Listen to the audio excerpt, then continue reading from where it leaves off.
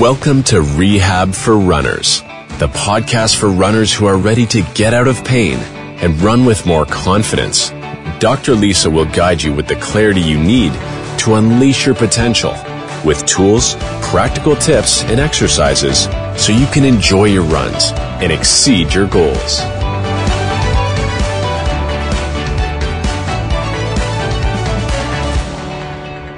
To this day, I still remember being in physical therapy 16, 17 years later. So I was young and I had a knee injury, and I remember going through all these different movements like you do in physical therapy. And at that age, I was in the curiosity phase where I was just asking, why am I doing this? What is this exercise for? Not that I would remember the answer. I think I was just more in that curiosity phase as a child. But still to this day, I remember my physical therapist telling me as I was going through a hamstring exercise that for every quad strengthening exercise I was doing, I needed to back that up with 2 hamstring exercises. And I think that really still sticks with me, especially as a runner, because of the importance that the posterior chain has in your running form. So in today's episode, we're going to talk about the difference between a quad dominant runner and a glute dominant runner. So let's break down what that looks like.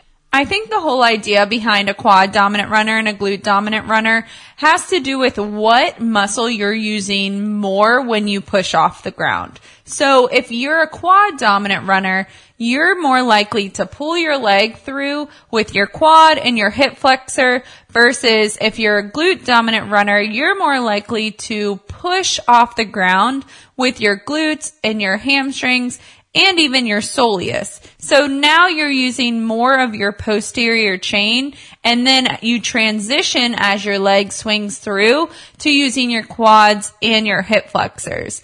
So if you're a quad dominant runner, you're not using your posterior chain as much as you should.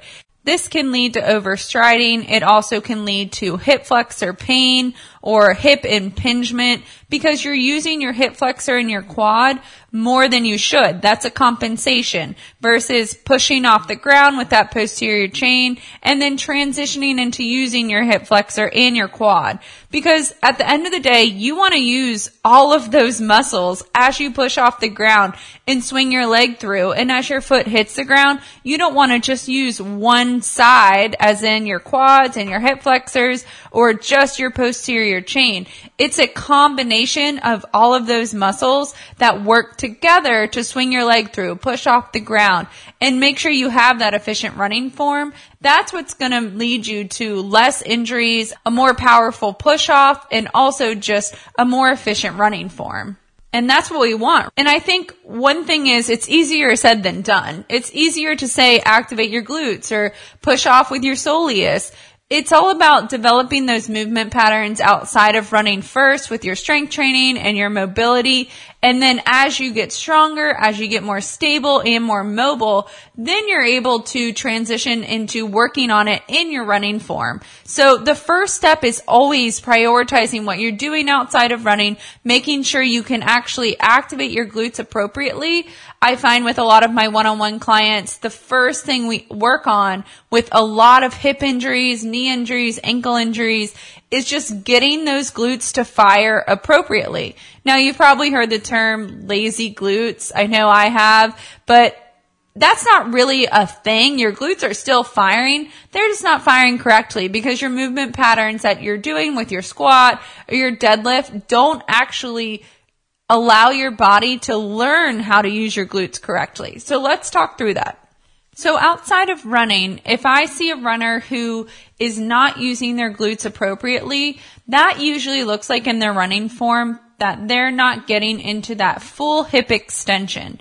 And hip extension just means when your leg is behind you. So you're about to push off the ground, your leg's about to swing through. It's right before your foot leaves the ground. That's when your hip is usually into hip extension, or at least it should be. But with quad dominant runners, that's the biggest difference, is they're not getting into that full hip extension.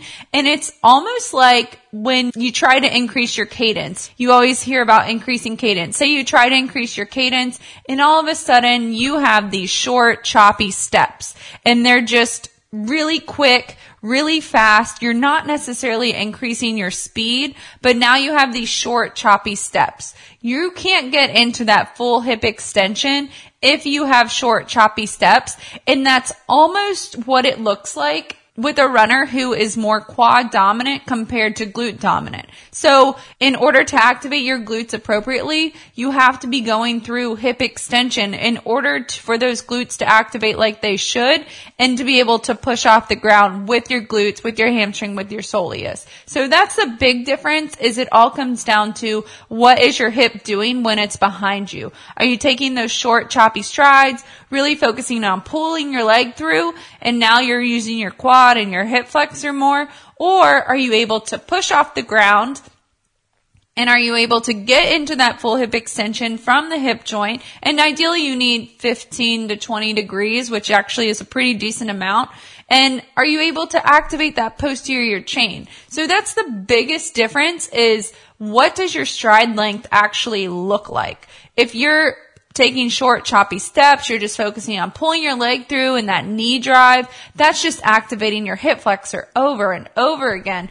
And a lot of the times when that happens, a runner will come to me and say that they have hip pain. And if that's the case, you don't necessarily want to work on strengthening your hips. You don't necessarily need to, because now your hip flexor is being overworked. It's strong enough. It's just working overtime in a way, and it needs to calm down, and other muscles need to be doing their job and their role appropriately so that hip flexor can calm down, or so that quad can calm down. Another thing that happens when you're a quad dominant runner is because you're taking those short, choppy steps, you're not swinging your leg back and forth like you should. You don't have that beautiful leg swing like you should. A lot of the times this leads to an overstride. And an overstride just means that your leg is hitting the ground further out in front of you than it should.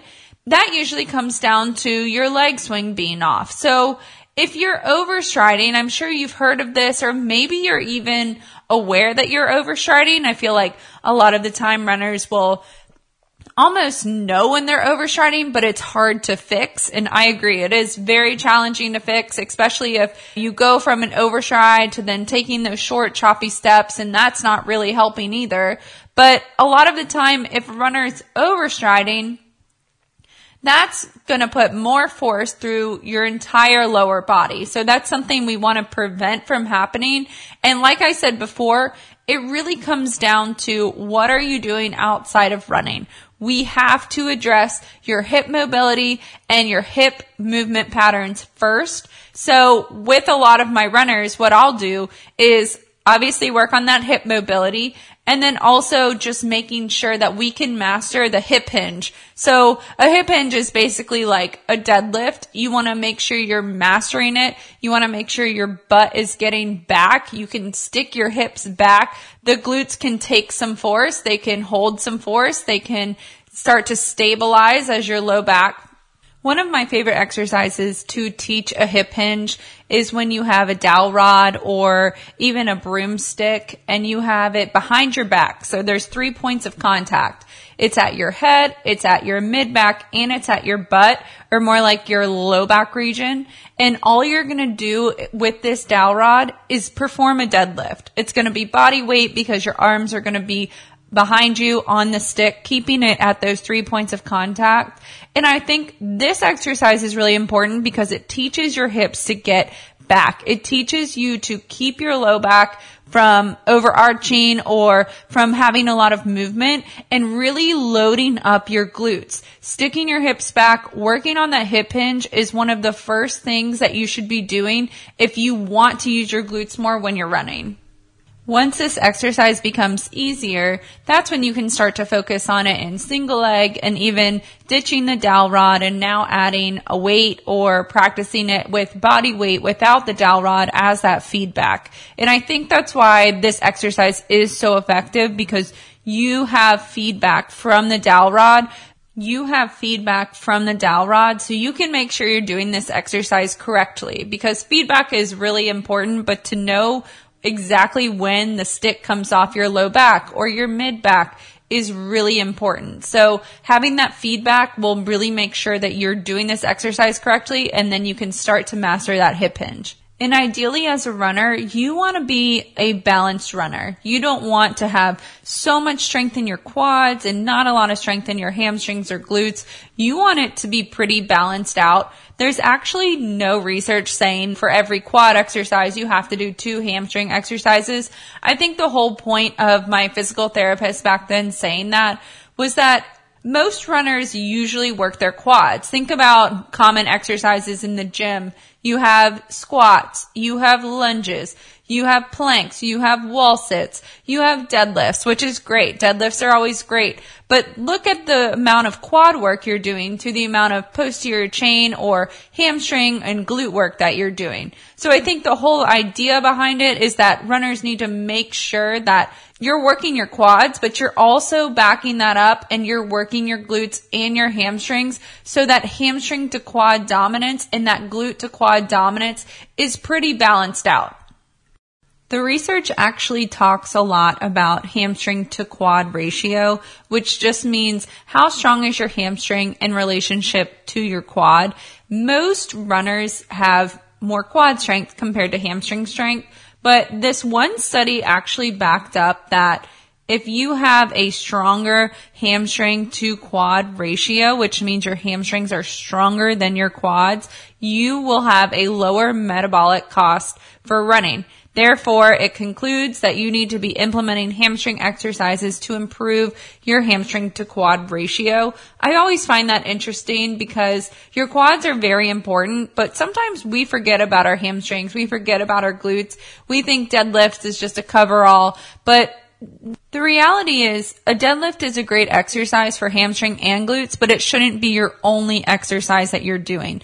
You want to contract those muscles in an eccentric contraction, a concentric contraction, being able to control it in single leg and double leg, changing the resistance and changing the different planes that you're now strengthening in. I feel like when you add in more glute and more hamstring exercises, you might notice that maybe you're more sore after a workout, which is okay because maybe those muscles are a little bit weaker. But at the end of the day, that's going to help improve your running economy, improve your push off. You're going to be able to run faster with less effort, which is like a double win right there, if you ask me. So it's important to work on your hip hinge. It's important to work on your hamstring and your glute strength in all different types of contractions, and also not forgetting about your quads. So I'm definitely not saying don't work your quads. I'm just saying maybe pay more attention to the exercises you're doing for your posterior chain. Are you making sure that you're working on your hip hinge? Are you making sure you're working on different glute and hamstring exercises throughout the week? Because that's going to be really important. So in terms of increasing your hip mobility, because remember, you can only have so much strength and so much stability depending on how much mobility you actually have. So how much motion does your hip joint actually have?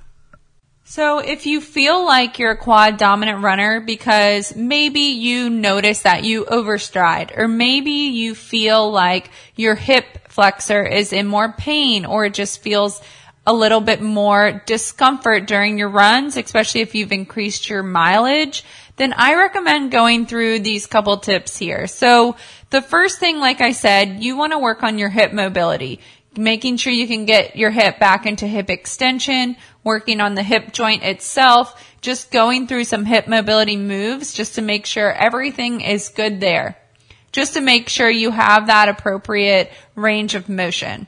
The next thing is working on your hip hinge. So with the dowel rod, that's a great exercise that you can go through for 10, 20 reps, making sure that you're working on those movement patterns, and you can load your glutes appropriately while keeping your back in more of a neutral position. The next tip I have is to look at the exercises that you're doing in your strength routine. The next tip I have for you is to just look at the exercises in your strength routine. So you can just take an overview look and just star or point out any exercises that are working more your glutes and your hamstrings. And I just want you to compare the amount that you're working your glutes and hamstrings to your quads. It's just a general comparison. It can be pretty eye-opening, but this might make you rethink the exercises that you're doing inside your workout. I hope this episode was helpful and really cleared up what the difference between a quad dominant and a glute dominant runner really is. If you're not sure which one you are, that's okay. I still recommend you go through those tips. I feel like making sure you have the hip mobility and a hip hinge, it's not going to hurt you by any means. If anything, you'll think, okay, that was pretty easy. I feel like I have proper hip mobility, or I feel like my hip hinge is actually pretty good. You're not going to have any harm doing those things. But I do recommend, if you're really not sure where to start, I do recommend you go through the Foundations program. This is something that we work on inside the Foundations program, really mastering the foundations of mobility and stability so you can be a strong runner and you can perform to your max potential, because that is what you are here for. Even if you're a recreational runner, you want to run to your max. Really focusing on mobility and stability so you can be the best runner that you can be, because I know running's important in your life and you want to keep running for years to come. So make sure that you really prioritize the things that you're doing outside of running, and that will play a huge role into how you perform and how you run. All right, that is it for today. I hope you learned something, got some information out of it. If you enjoyed this episode, I would love if you gave me a rating or left me a review down below. I will talk to you next time. Bye.